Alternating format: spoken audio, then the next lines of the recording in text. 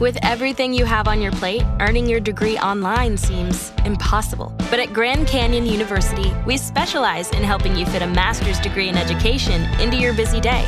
Your graduation team, led by your own GCU counselor, provides you with the personal support you need to succeed. Achieve your goals with a plan and team behind you. Find your purpose at Grand Canyon University. Visit gcu.edu. What Was That Like? Contains adult language and content and is not intended for all audiences. Listener discretion is advised.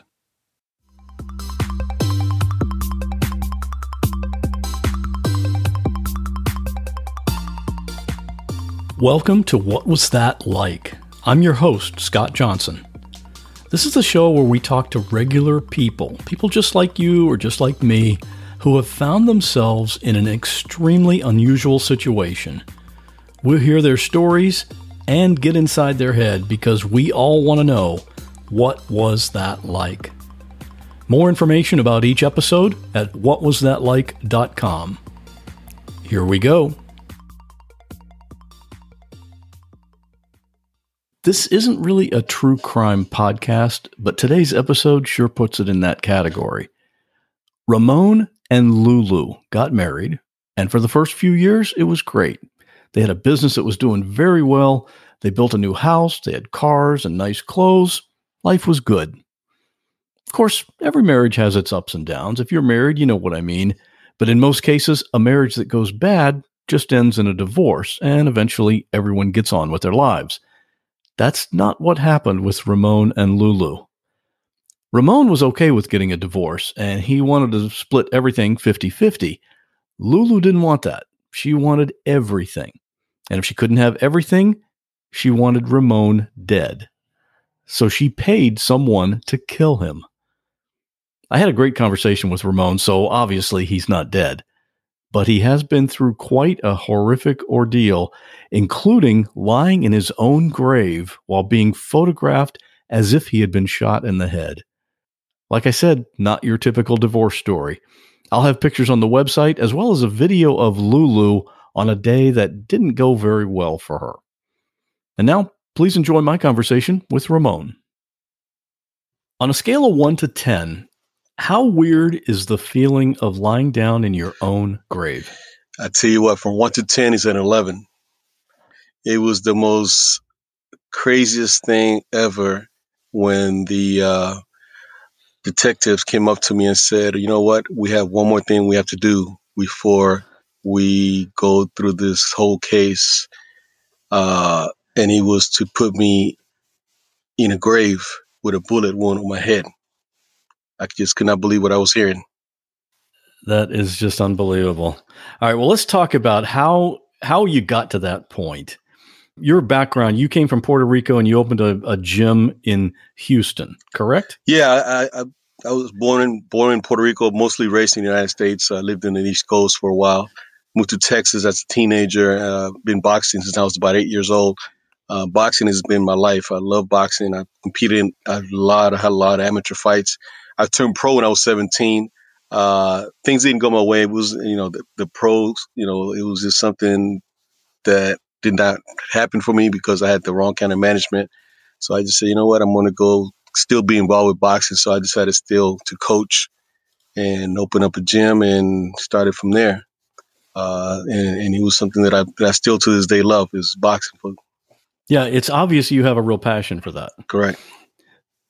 2 people came into your life, and let's talk a little bit about each one of these people. First of all, Mundo in 2005. Can you tell us about him? Yeah, Mundo actually I think it was a little earlier than that. Mundo came into my life when I had a gym. When I wasn't in my gym, I was helping out at a gym where I had my nonprofit. It was a church, and I still have it. It was a nonprofit called Young Prospects Boxing. And Mundo just happened to walk into my gym. A young man, he was in early 20s, a little bit overweight, and he was very honest with me. Told me that he just wanted to learn how to box. He loved boxing. He didn't have the opportunity to do it when he was young, but he said, I don't want to compete. I know I'm just a little too old to compete, but I want to learn how to box. And And he was very honest. He told me all about his background, and we just kind of, hooked. And he was in the beginning like a part of my family. I have two sons and a daughter, and he was part of that too. He became my third son. And then the other person that came into your life was Lulu. What's her actual name? Her name is Maria de Lourdes Dorantes. That's her maiden name. And I met her, she goes by Lulu. And I met her in 2007. I was out basically one night. I went out. I was then divorced for about 7 or 8 years then. And I went out. I wanted to go have some drinks and hang out for a little while. And I went to a place in Woodlands, Texas, which it was a Mexican restaurant that turns into basically a club after 10 or 11, I think it was. So I went there just to hang out, salsa music, that's the stuff that I like. And I saw her. That's why I met her. She was in there, we met and we attracted to, visually attracted to each other, and this danced the night away. And it was a pretty quick romance. And how long before you got married? Well, actually, we got married about a year and a half later. We dated for about a year and a half. We got to meet each other's family, and she came from Mexico City. She had her son Luis was, I think he was early teens. I say maybe 12, 13. And then her daughter Carla was maybe 6, 7, or 8 maybe. So she had 2 kids, and I have 3 from a previous previous marriage. So we dated for about a year and a half before we decided to get married.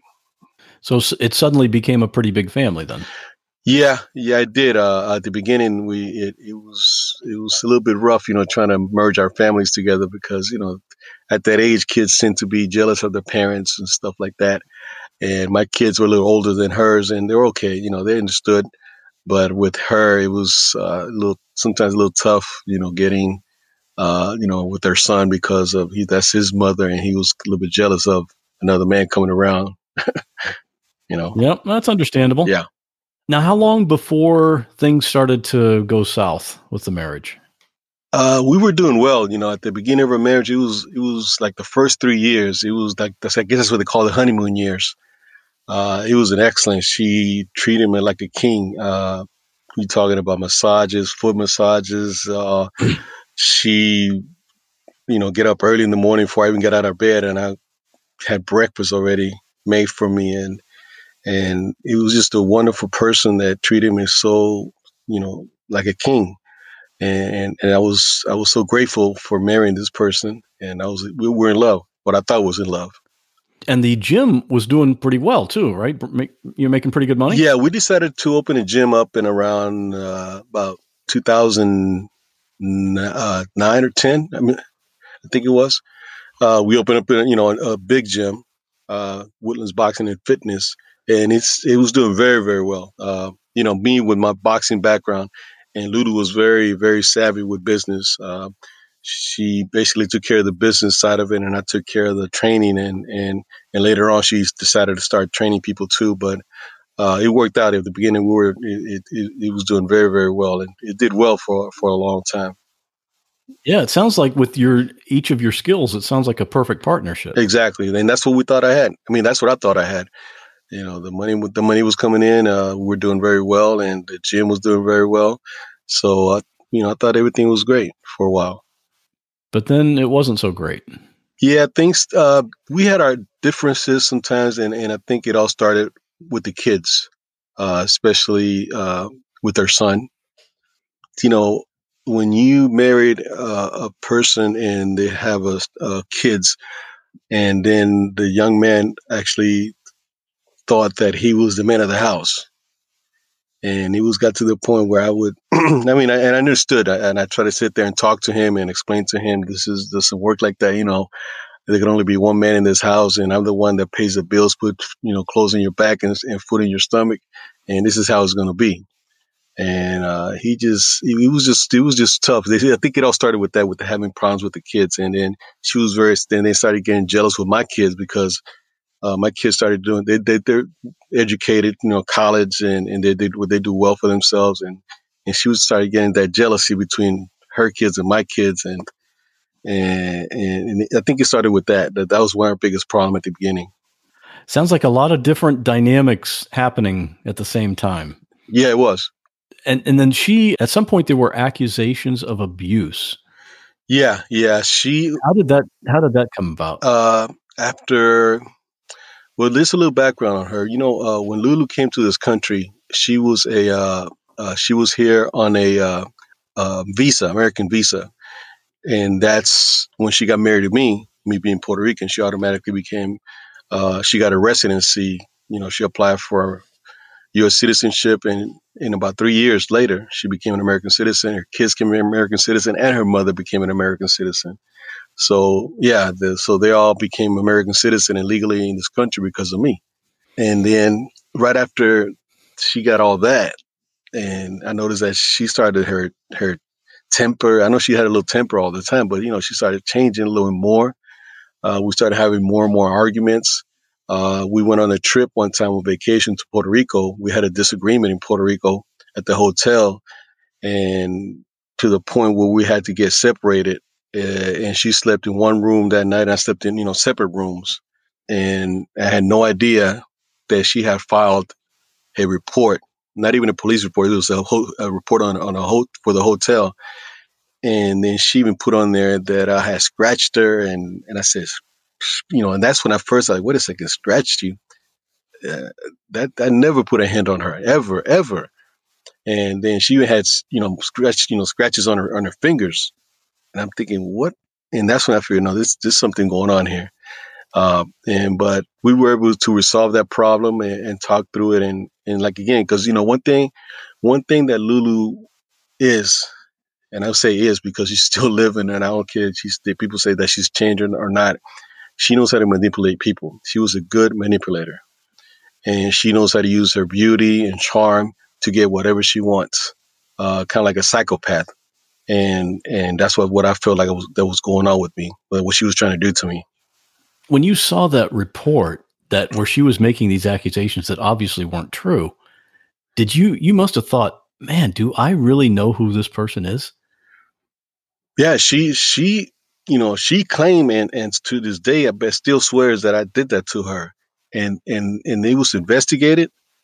And then she tries to tell me that she didn't call the police on me in Puerto Rico, even though at the hotel, the securities came up to the room and they talked to me, and we told them what had happened. We just had a disagreement, but, because that's one thing that she knew how to do. She knew how to push buttons. She knew exactly what buttons to push to get me involved in a disagreement.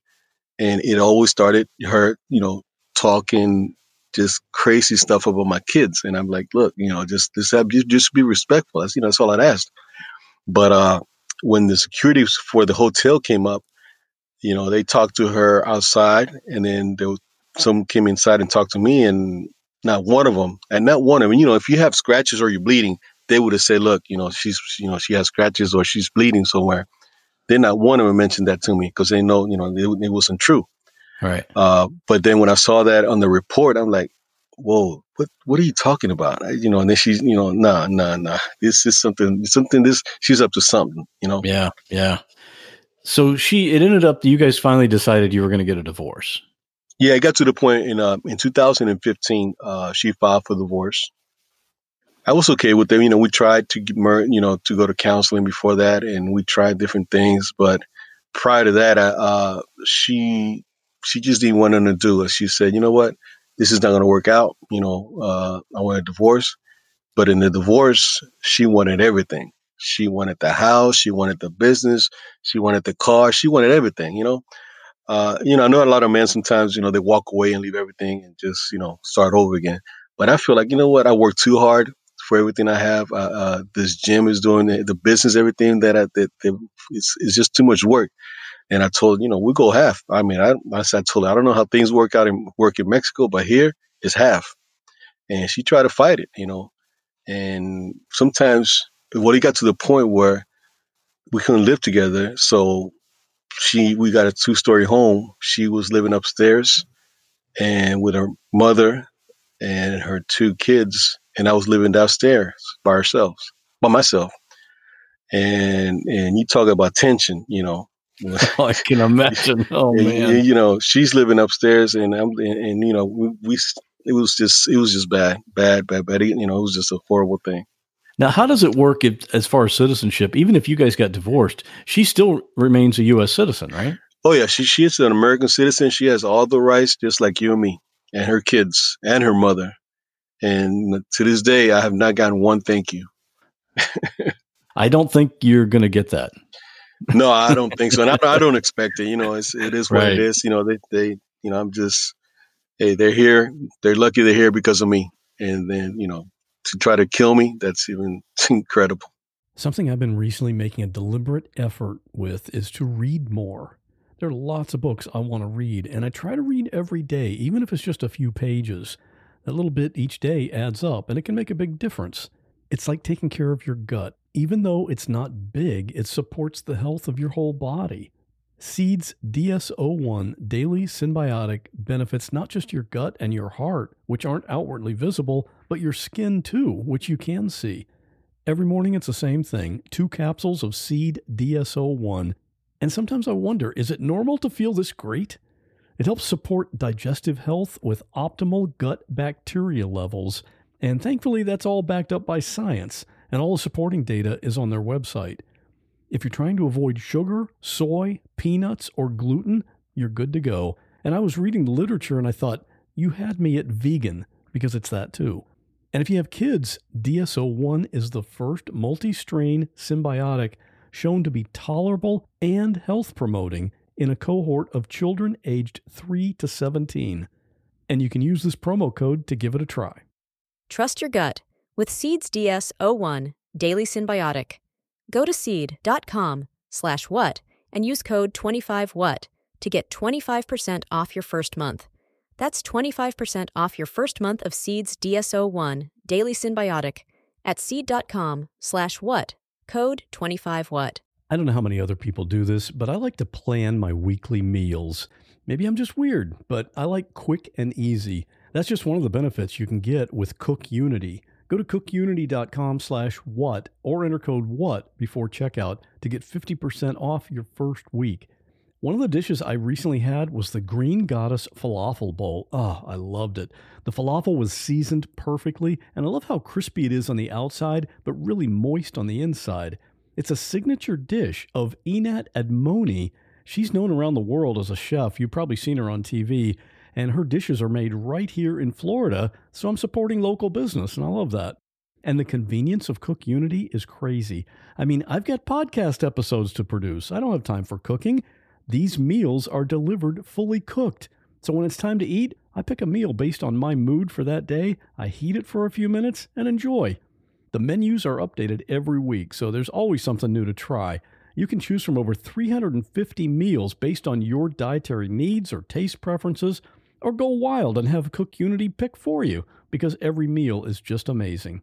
Make the best meal plan ever with the convenience, chef-level quality, and endless variety of CookUnity. Go to cookunity.com/what or enter code WHAT before checkout for 50% off your first week. That's 50% off your first week by using code WHAT or going to cookunity.com/what. All right. So one day there's a conversation in the gym. I think it was with Lulu and her daughter, and your protege or your son, Mundo, overhears that. What was that about?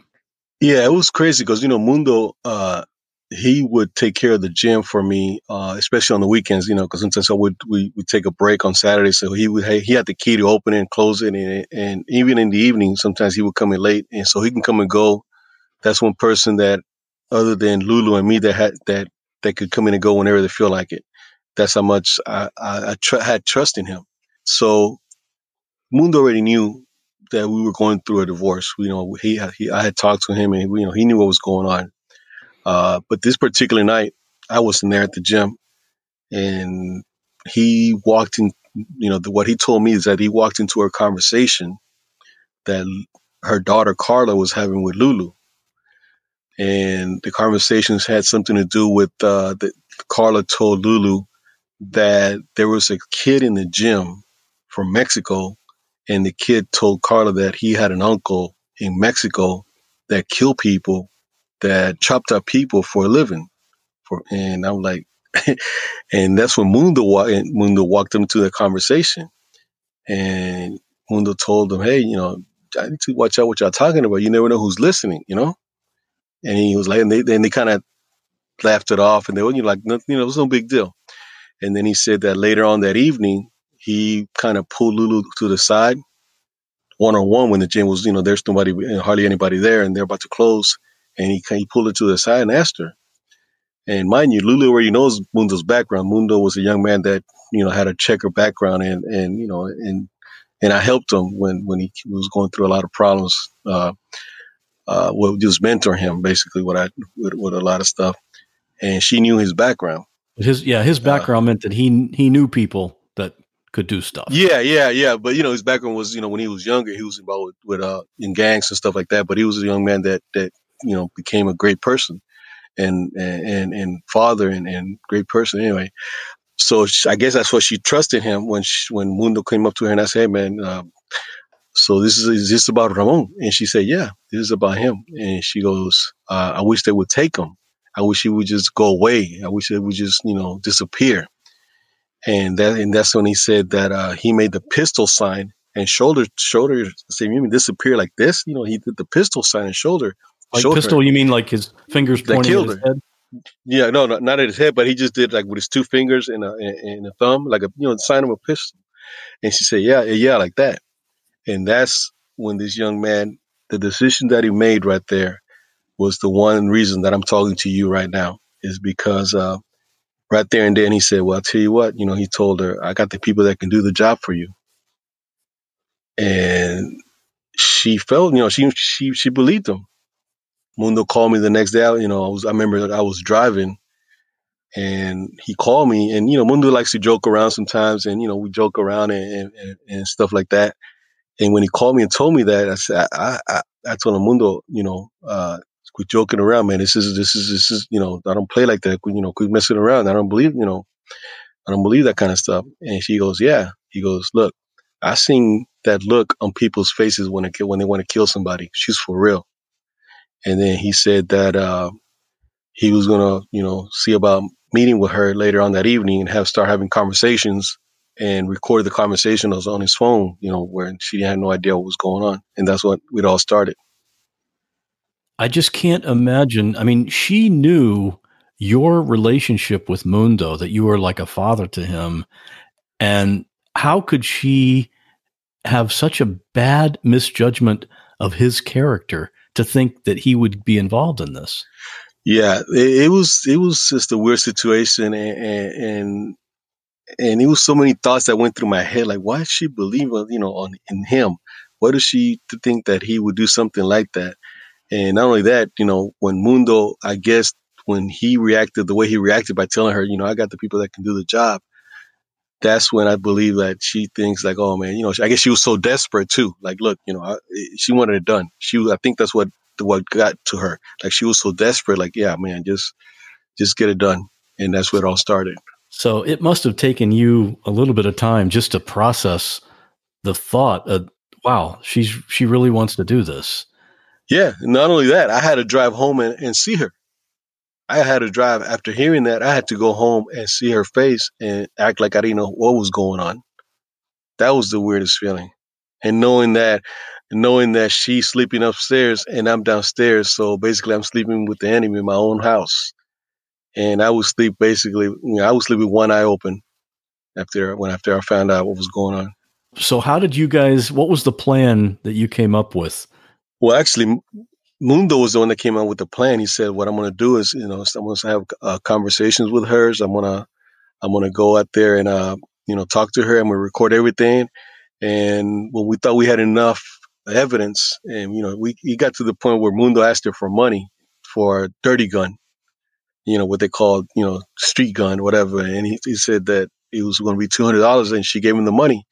Once Mundo had the money and we felt like we had enough evidence, we went to the police, And the police, at the beginning, they didn't believe us, not they believe, but they had to.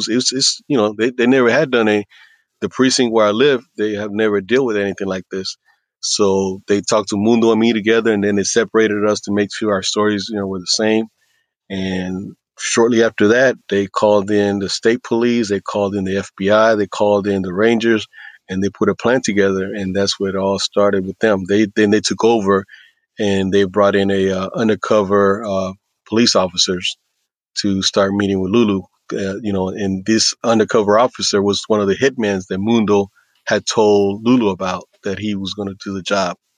So she thought this man she was talking to was the guy that Mundo got for her. And she had no idea he was the undercover officer. He was a policeman. Mm-hmm. Why? Can you talk a little bit about why was it difficult for Mundo to go through with this plan? Well, Mundo, like I said earlier, he was involved with as a young man with gangs. And once you join a gang, and even if you try to leave it, you're in the gang for life. And in the gang life, you don't snitch. You don't snitch on nobody. You don't talk about that kind of stuff, and they take that at heart. And that was the biggest problem that he had. And he told me straight up, this is something that he did it for me, because he in his life, the way that's the kind of stuff they don't do. But he felt like that's something that he had to do to save my life, because he had no idea. So he felt like if he didn't take that chance on doing what he did, maybe she would have asked somebody else. And not only that, I still didn't think. I said, I didn't know she had a plan B. So even though we were doing this, I was always looking out. Well, maybe she told somebody else too. So I didn't know if it was just Mundo and his plan, or then she had talked to somebody else just in case that didn't work. So it was very hectic. Yeah, if it didn't work with him, obviously she would have tried finding somebody else, like this other kid whose uncle did that. Yeah, whatever, yeah, right? Exactly. So how did that play out? She paid money, and then what happened after that? They have the undercover officer, which I can't remember. They called him John Boy or Paco, because there was the two hitmen that Mundo had told her about. I forget which one. I think it was Paco that they call that they're on the undercover officer. His name was Paco. That's what they used for the undercover, and they would meet with her and Mundo, because Mundo. I told the officers, look, man, you need to keep Mundo in the loop, because as soon as she finds out that Mundo's out, she's going to start noticing something. So Mundo would always meet with them also at the same time, and they met, and in a undercover officer's car with all the lights and audios in it. So they had everything. In this particular evening, they told her, so look, we're ready to do the hit, and it's going to cost you $12,000. And she said, well, I'll tell you what, I don't have all the money right now, but I can give you, some money and some jewelry. And come to find out, the jewelry that she gave him was my jewelry, wedding rings, watches, my own stuff, as a down payment to have me killed. Now that's irony right there. Exactly. And then she went to the bank and got some money out, gave him some cash. And then she said, I tell you what, another thing is he wears this real nice watch. He's always wearing it. So when you kill him, you can keep that watch too. It's worth a lot of money. And then another thing that she said was that as soon as he dies, I'm going to get his pension. I'm going to get all his retirement. I'm going to get all his money. And with that money, I can pay you the rest. So she had it all planned out. Yeah, she had obviously put a lot of thought into how everything was going to work out perfectly. Yeah, she knew exactly how much I was worth dead. They even asked her at one point, one of the things they asked her, to see if she was really, really wanted to go through it and give her one last chance to get out of it. They asked her, do you just want us to beat him up? We can just beat him up. And, she said, no, he's better to me dead. I want him dead. Yeah. Beating you up really wouldn't do anything. No, it wasn't going to financially. No. And we were still going through a divorce to this. And that's one thing that she wanted. She wanted to make sure that they kill me before I think our what was it? In August or September, we were going to finalize our divorce. And this was like end of July. And she told them to look, y'all need to finish before the divorce is finalized, because if he dies after the divorce is finalized, I don't get anything. They'll give it to his kids, and I don't get anything. She was just worried about my kids getting all the money, and she was not going to get anything. This is a woman without any feeling or empathy, it sounds like. No. She was just not thinking about nobody but herself. She didn't think about her family, her kids, nothing. All she wanted was, you know what? I want to get this divorce. And she felt, I guess, that, look, things were going her way. And her attorney thought they were going her way. But apparently she didn't think things were going her way. And I guess that's what made her go, you know what? I got to take this man out. And the only way it's going to happen is like this. So she paid that and gave the final order. And that's when you and the cops went into Hollywood mode. Yeah. See, after all that happened, after she gave the money to them and all the jewelry, and they had enough evidence, basically. They had enough evidence to have her arrested. And I thought that was going to be it. And I said, okay. They called me in. They said, Ramon, we need to talk to you. And I said, okay. I was used to going in there and talking to them all, through this whole process. And when they took me in there, I remember being at night, and it was kind of scary. It's like, well, you bring me in here at night like this? And they have the officers from the FBI, the constables. They were all there, in the meeting room. And they explained to me and said, look, we have enough evidence to arrest Lulu right now, but we just don't want to take any chances if we go to a jury trial and some of these jurors might find her, have sympathy for her because she's a single, because she's a mother. She's never been in any problems. She's, a lot of people in the community know her, from the boxing gym and stuff like that. So they might feel sorry for her. And, and all it takes is one, And so they said, what we want to do, we need this to be a slam dunk case. This thing's got to be 100%. So what we want to do is take a picture of you dead and show it to her. And I'm like, what did you say, dead? Like what? He said, yeah, we're going to see a picture of you dead, and we're going to put you in a grave, and we're going to show her the picture to have proof that the job was done. And that's what they did. They pulled out real pictures. I never forget. They had like the assistant DA that was there, and he pulled out pictures of real dead people with bullet wounds to the head. And they said, okay, we're going to pick this one right here. This is what we're going to do. And when they had the next day, they said, well, this is going to happen. We're going to disappear you for 3 days. And nobody knew. I couldn't tell nobody. Mundo, nobody knew where I was at. My family, they had no idea what was going on. And where were you for those 3 days? They took me out of town. They took me out of town to a hotel. It wasn't that far from south of Houston. So where nobody would see you or anything. That's all. Yeah, nobody knew where. Nobody had. I have no idea. They took me out. I had to meet this officer in the middle of the night, and they had everything set up. Where I can just, I have no idea what was going on. But anyway, they said we're gonna put this makeup on you. Before that, they took the picture.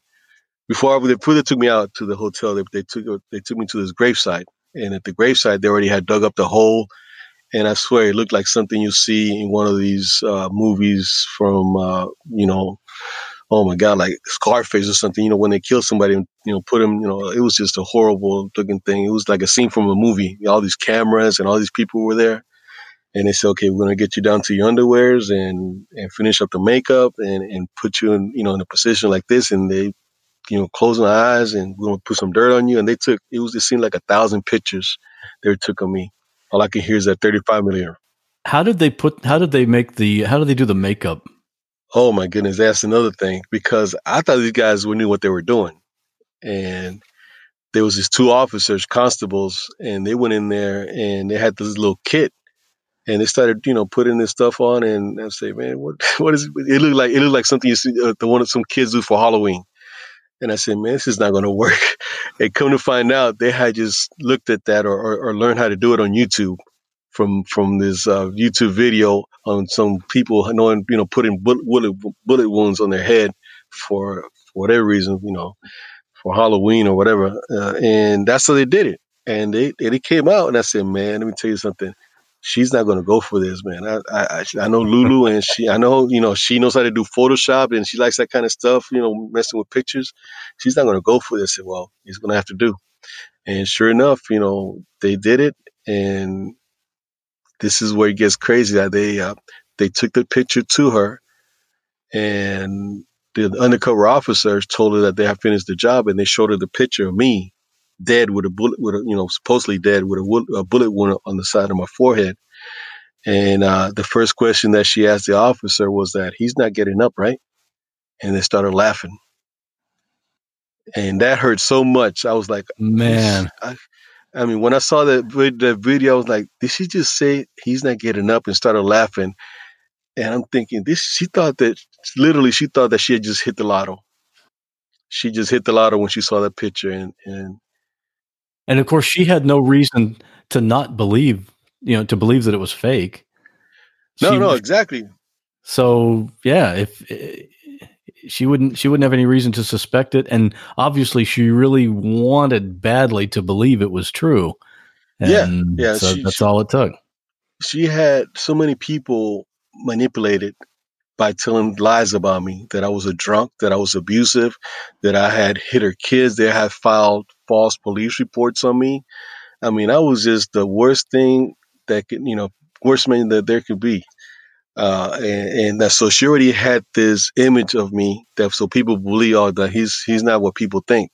So when I died, they were like, oh, he deserved it, and that's the type of person she was. She had a lot of people believing bad things about me, and it was all a lie. And the whole time I had to be quiet. I had to bite my tongue. I couldn't say anything because I already knew what was going on with the murder for hire. So they showed her that picture, and that kind of, in her mind, that was she finalized the deal. It was all done. And then was it that from that point you were missing for 3 days? Or you'd already been gone 3 days? No, I had been missing after that, because they took the picture and then they took me to the hotel. I'd been missing for the 3 days, and nobody knew where I was at. My family, my kids, everybody was looking for me. Then they went and arrested her. And this is the next day after the next day after they showed her the picture. They went to my gym, and she was in the office with her daughter and her mother. And they walked in, and the two officers walked in and talked to her and asked her told her that they were doing a missing person report on me, because I've been gone for 3 days. And she had this look like she was even surprised, like, whoa, I don't know. I've been calling. I called his sister, and they don't know where he's at. I call his friends, they don't know where he's at. And then she calls and talks to her mother there. Hey, what's the last time you saw Ramon? And she said, I think I saw him Wednesday somewhere, She said something like that, knowing exactly, knowing that the night before she was just laughing because she saw my picture of me dead. And this is the audio of the day that the officers went to the gym, supposedly to ask Lulu about the fact that Ramon was missing and to see if she knew where he might be. Of course, they knew he was in hiding, and she thought he was dead, so she just played dumb, and then they arrested her.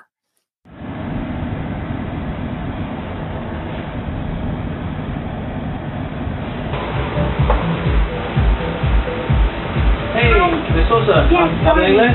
Yes. Okay, Detective Martinez with the constable's office. I had a few questions for you. Is there somewhere we can talk in private?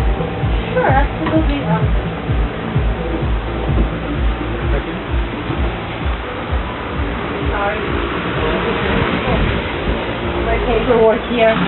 That's okay. I never knew there was a boxing gym here. This is nice. Yes, we have 5 years now here. Okay. We got a call from, is it okay to talk in front of them? Just my daughter and my mother. Okay. Like I said, I'm a detective with the constable's office. I got a call today from that apparently Mr. Sosa hasn't been at work today. That's what they told me. I received a call today from Byron. and that's his friend. His friend at work? At work. Okay. He called me today and he asked me for some information if I have talked to him. I said, well, no, I haven't seen him. I haven't talked to him. We're going through divorce. When's the last time you saw Mr. Sosa? We saw him on Wednesday 15th, the last day.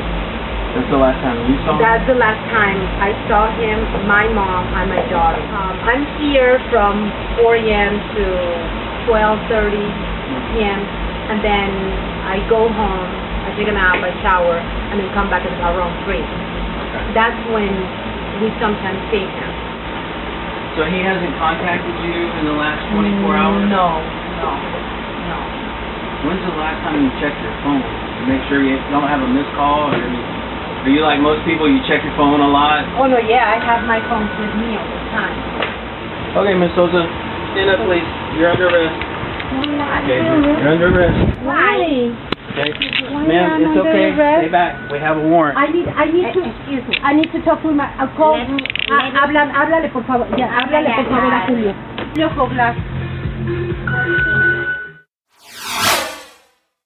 So the officers right there, they read her, said, you know what, your arrest from, they took her away they arrested her in front of her mother and her daughter. And they were still clients in the gym. So they took her in, and from there on, that was it. She got locked up. And she had to know right at that time. Oh, yeah. She knew exactly what was going on. But, and she was telling her mother right at call my attorney, but she knew what she had done. There was no doubt. And then my family, nobody knew what was going on. And next thing I know, there's a press conference, and my news comes wire to wire in every network around the nation. They show my what happened about me being a murder for hire, or she being arrested for a murder for hire. And that's how my family found out, through the news. Oh, so you didn't even tell them. They found out by watching the news. Yeah. They I didn't have a chance because they had a press conference. And by the time I could call them and even find out, it was too late. And it was just it was just crazy. People crying and calling me and not understanding what was going on. And they had no idea this was even going on. And it was crazy. So how did you, and of course you'd been missing for 3 days and your kids didn't even know where you were. Exactly. How did you reunite with them? Where did you meet up? Well, back then my oldest son was in San Antonio, Mitchell. He was in San Antonio. He graduated from school, from college, and kept working in San Antonio. And then I have another son in L.A. He's in the actor. Chris is in the actor-comedian business. And I had my daughter was out there in L.A. too. She was modeling back then too. So they have two in L.A. So I called the one in San Antonio, Mitchell, and I told him what was going on. And the first thing on his mouth was like, "Dad, what the hell's going on?" And I explained to him, but it was tougher talking to my daughter. That's the one, because she's the youngest. And let me tell you, I've never heard that cry in my life when she heard my voice, because she saw it on the news and it was just crazy knowing, listening to her. She cried and cried and cried. And my other son, it was horrible. Very, very, it was, to this day, still bothers me. They realized they could have just lost their dad. Yeah, exactly. And that was close to being that, but thank God, it worked out for me. This is the story of the one. As head of maintenance at a concert hall, he knows the show must always go on. That's why he works behind the scenes, ensuring every light is working, the HVAC is humming, and his facility shines. With Grainger's supplies and solutions for every challenge he faces, plus 24/7 customer support, his venue never misses a beat. Call quickgrainger.com or just stop by. Grainger, for the ones who get it done. Life's better with American Family Insurance, because our home policies help protect your dreams and come with peace of mind. Save up to 25% by bundling home, auto, and life. American Family Insurance. Get a quote, find an agent at amfam.com. products not available in every state. Discounts may not apply to all coverages on an auto or home policy. Discounts do not apply to life insurance policies. Visit amfam.com to learn how discounts may apply to you. American Family Mutual Insurance Company, SI, and its operating companies, American Family Life Insurance Company, 6000 American Parkway, Madison, Wisconsin. The visit to the gym where Lulu got arrested is on video. I'll have that video on the website for this episode so people can watch that if they want to. Yeah. It was that situation there. It's kind of crazy that the night before she was laughing and asking the undercover officer what she thought was the hitman if I was not going to get up, and the next day she's all worried about me.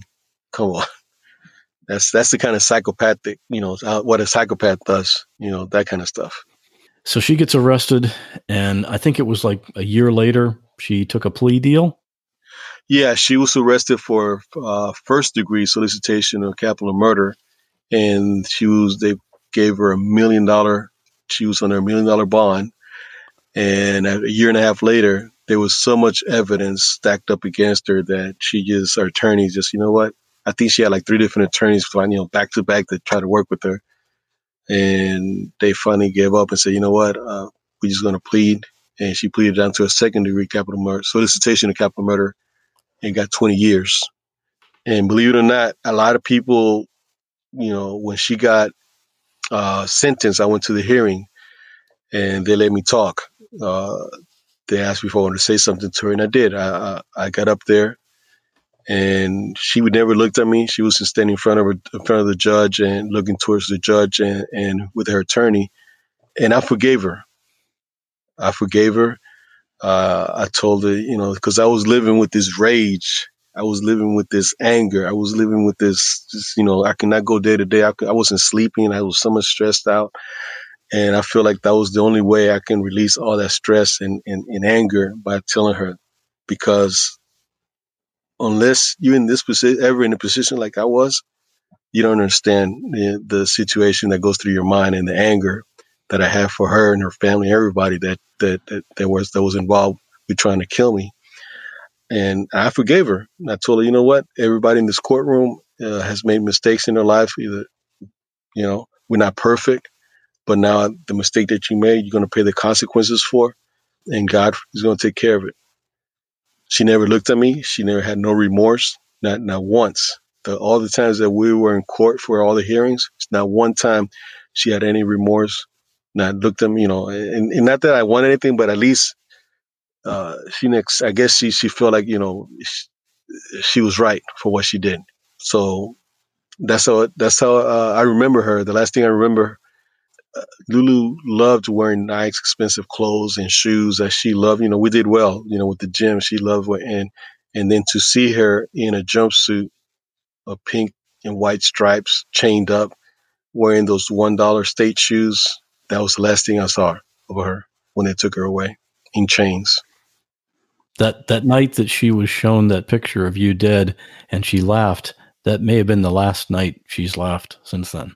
Yeah, I think so. The way she was laughing, she was very happy. She was, I'm telling you, like I keep telling people that it looked like she had just hit the lotto, literally, because she said, he's not getting up. So now it's time for me to get paid now, basically. So she was sentenced to 20 years, and when did she actually start serving that time? How much time has she served now? I believe since 2015. That I guess they started with the time she got arrested in June 2015. So she's going on 4 years, and she's at a state penitentiary in Texas. Is there a chance that she would get out early? I'm pretty sure there is, with good behavior, and I think she's been up for parole a couple of times. Believe it or not, I had to write letters, and I had people write letters, and but she has been denied. That seems so soon for a 20-year sentence to be up for parole after a couple of years. That seems weird. Yeah. I guess I don't know how that works in the state of Texas but they have denied her both times. So I don't know what's going to happen. Have you thought about when she gets out of prison? Oh, yeah. Trust me. There's not a day that goes by. I still live with this, not being scared, but always being very, very cautious of everything that's around me. People that are, that's one thing that she did get from me, that to this day I still have problems trusting people, a lot of trust problems.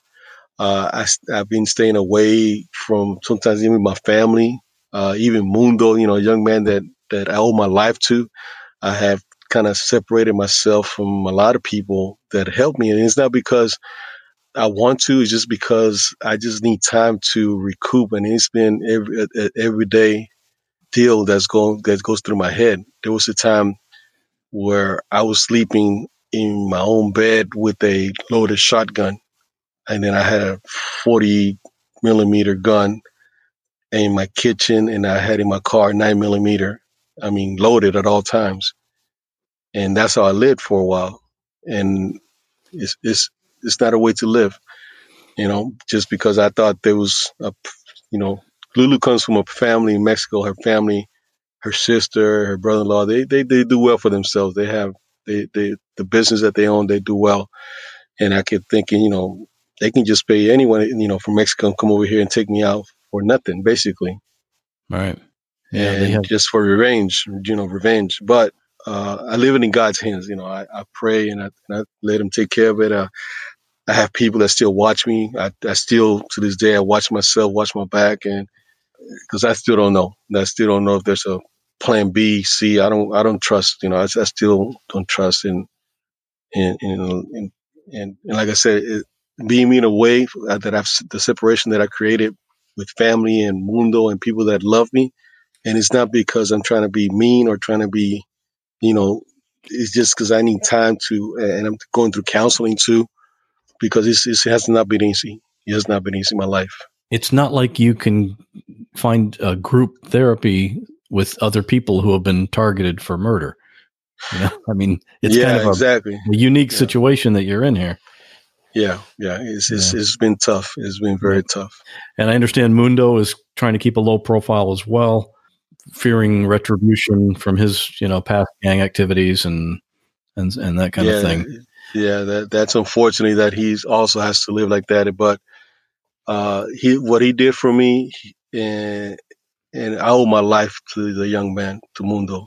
And I've told people, and I've said every day, and I tell whoever it is, that interviews me, that, God puts people in your path for a reason. And he put that young man, Mundo, in my path for a reason. And he was that angel that saved my life. And if it wasn't for him, I would not be here right now. Right. And he has of course, being in the part that he played in this is a different perspective. And he's written a book. Yeah. Mundo, he's written a book. It's called My Son Mundo. I wish him the best. If people out there listening, go out there and get his book. Yeah, I'll have a link to where you can buy that book on the website as well. Yeah. So for anybody that wants to read that. Yeah, he wished him the best, and I hope people out there go and get his book. What's your day-to-day like now? Do you still train young kids to fight? No. You know what? I sold my gym. It was just too much for me at the time when all this stuff happened. I tried to keep up with it for about almost a few months, almost a year after all this stuff happened. But it was just getting to the point of too many memories and too much work for just me. And it was just, I was, because we lost a lot of members because of what happened. And I was eventually building it up again. So I ended up selling it. I also rented my house out, my house where me and Lulu lived. I rented, it was just too much memories. I moved out. We moved into Houston. I was living in the Woodlands area. It's like north of Houston. And I wrote a book. I've been writing a book, and it'll be out soon. And close to the summertime, it'll be out. What's the title of your book? The name of the book is called "I Walked on My Own Grave," and it talks about everything that happened. It talks about me growing up, my family, my kids. And there's stories there, things that I have not mentioned in none of my interviews around the world. I have not mentioned a lot of stuff that are in the book and that are like jaw dropping. Things that you're gonna be like, wow, how could I live through this? How did he live through that? And I hope people, and what I want to is people to learn, couples to learn from this book, because, a lot of times, we live in a time where men keep their mouths shut. Men don't talk. Men are afraid to call the police. The stigma about being the machismo, the stigma of why are you calling the police on a woman? That kind of stuff is men need to speak up. They cannot keep their mouth shut, because, there's a lot of women will use sexual assault, will use abuse, and they, when it does happen and is legitimate by a man, they need to throw the book. I mean, I have a mother, a sister, and most importantly, I have a daughter. And if any man does that to one of them, I hope they throw the book at them and they get put away forever. But when you turn it around and a woman does this to a man, knowing that it's all a lie, I could have been in prison for the rest of my life if it was for this woman. I could have been dead because of this woman.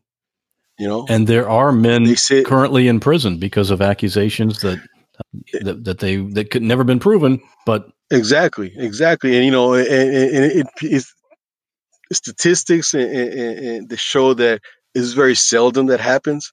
But you know what? Let me tell you something. Let that be your father. Let that be your brother. Let that be a man that in your life that happens to. How would you like if they call you and they say, "Look, your father's locked up for abusing a lady," knowing that he had it was nothing. He didn't have nothing to do with that.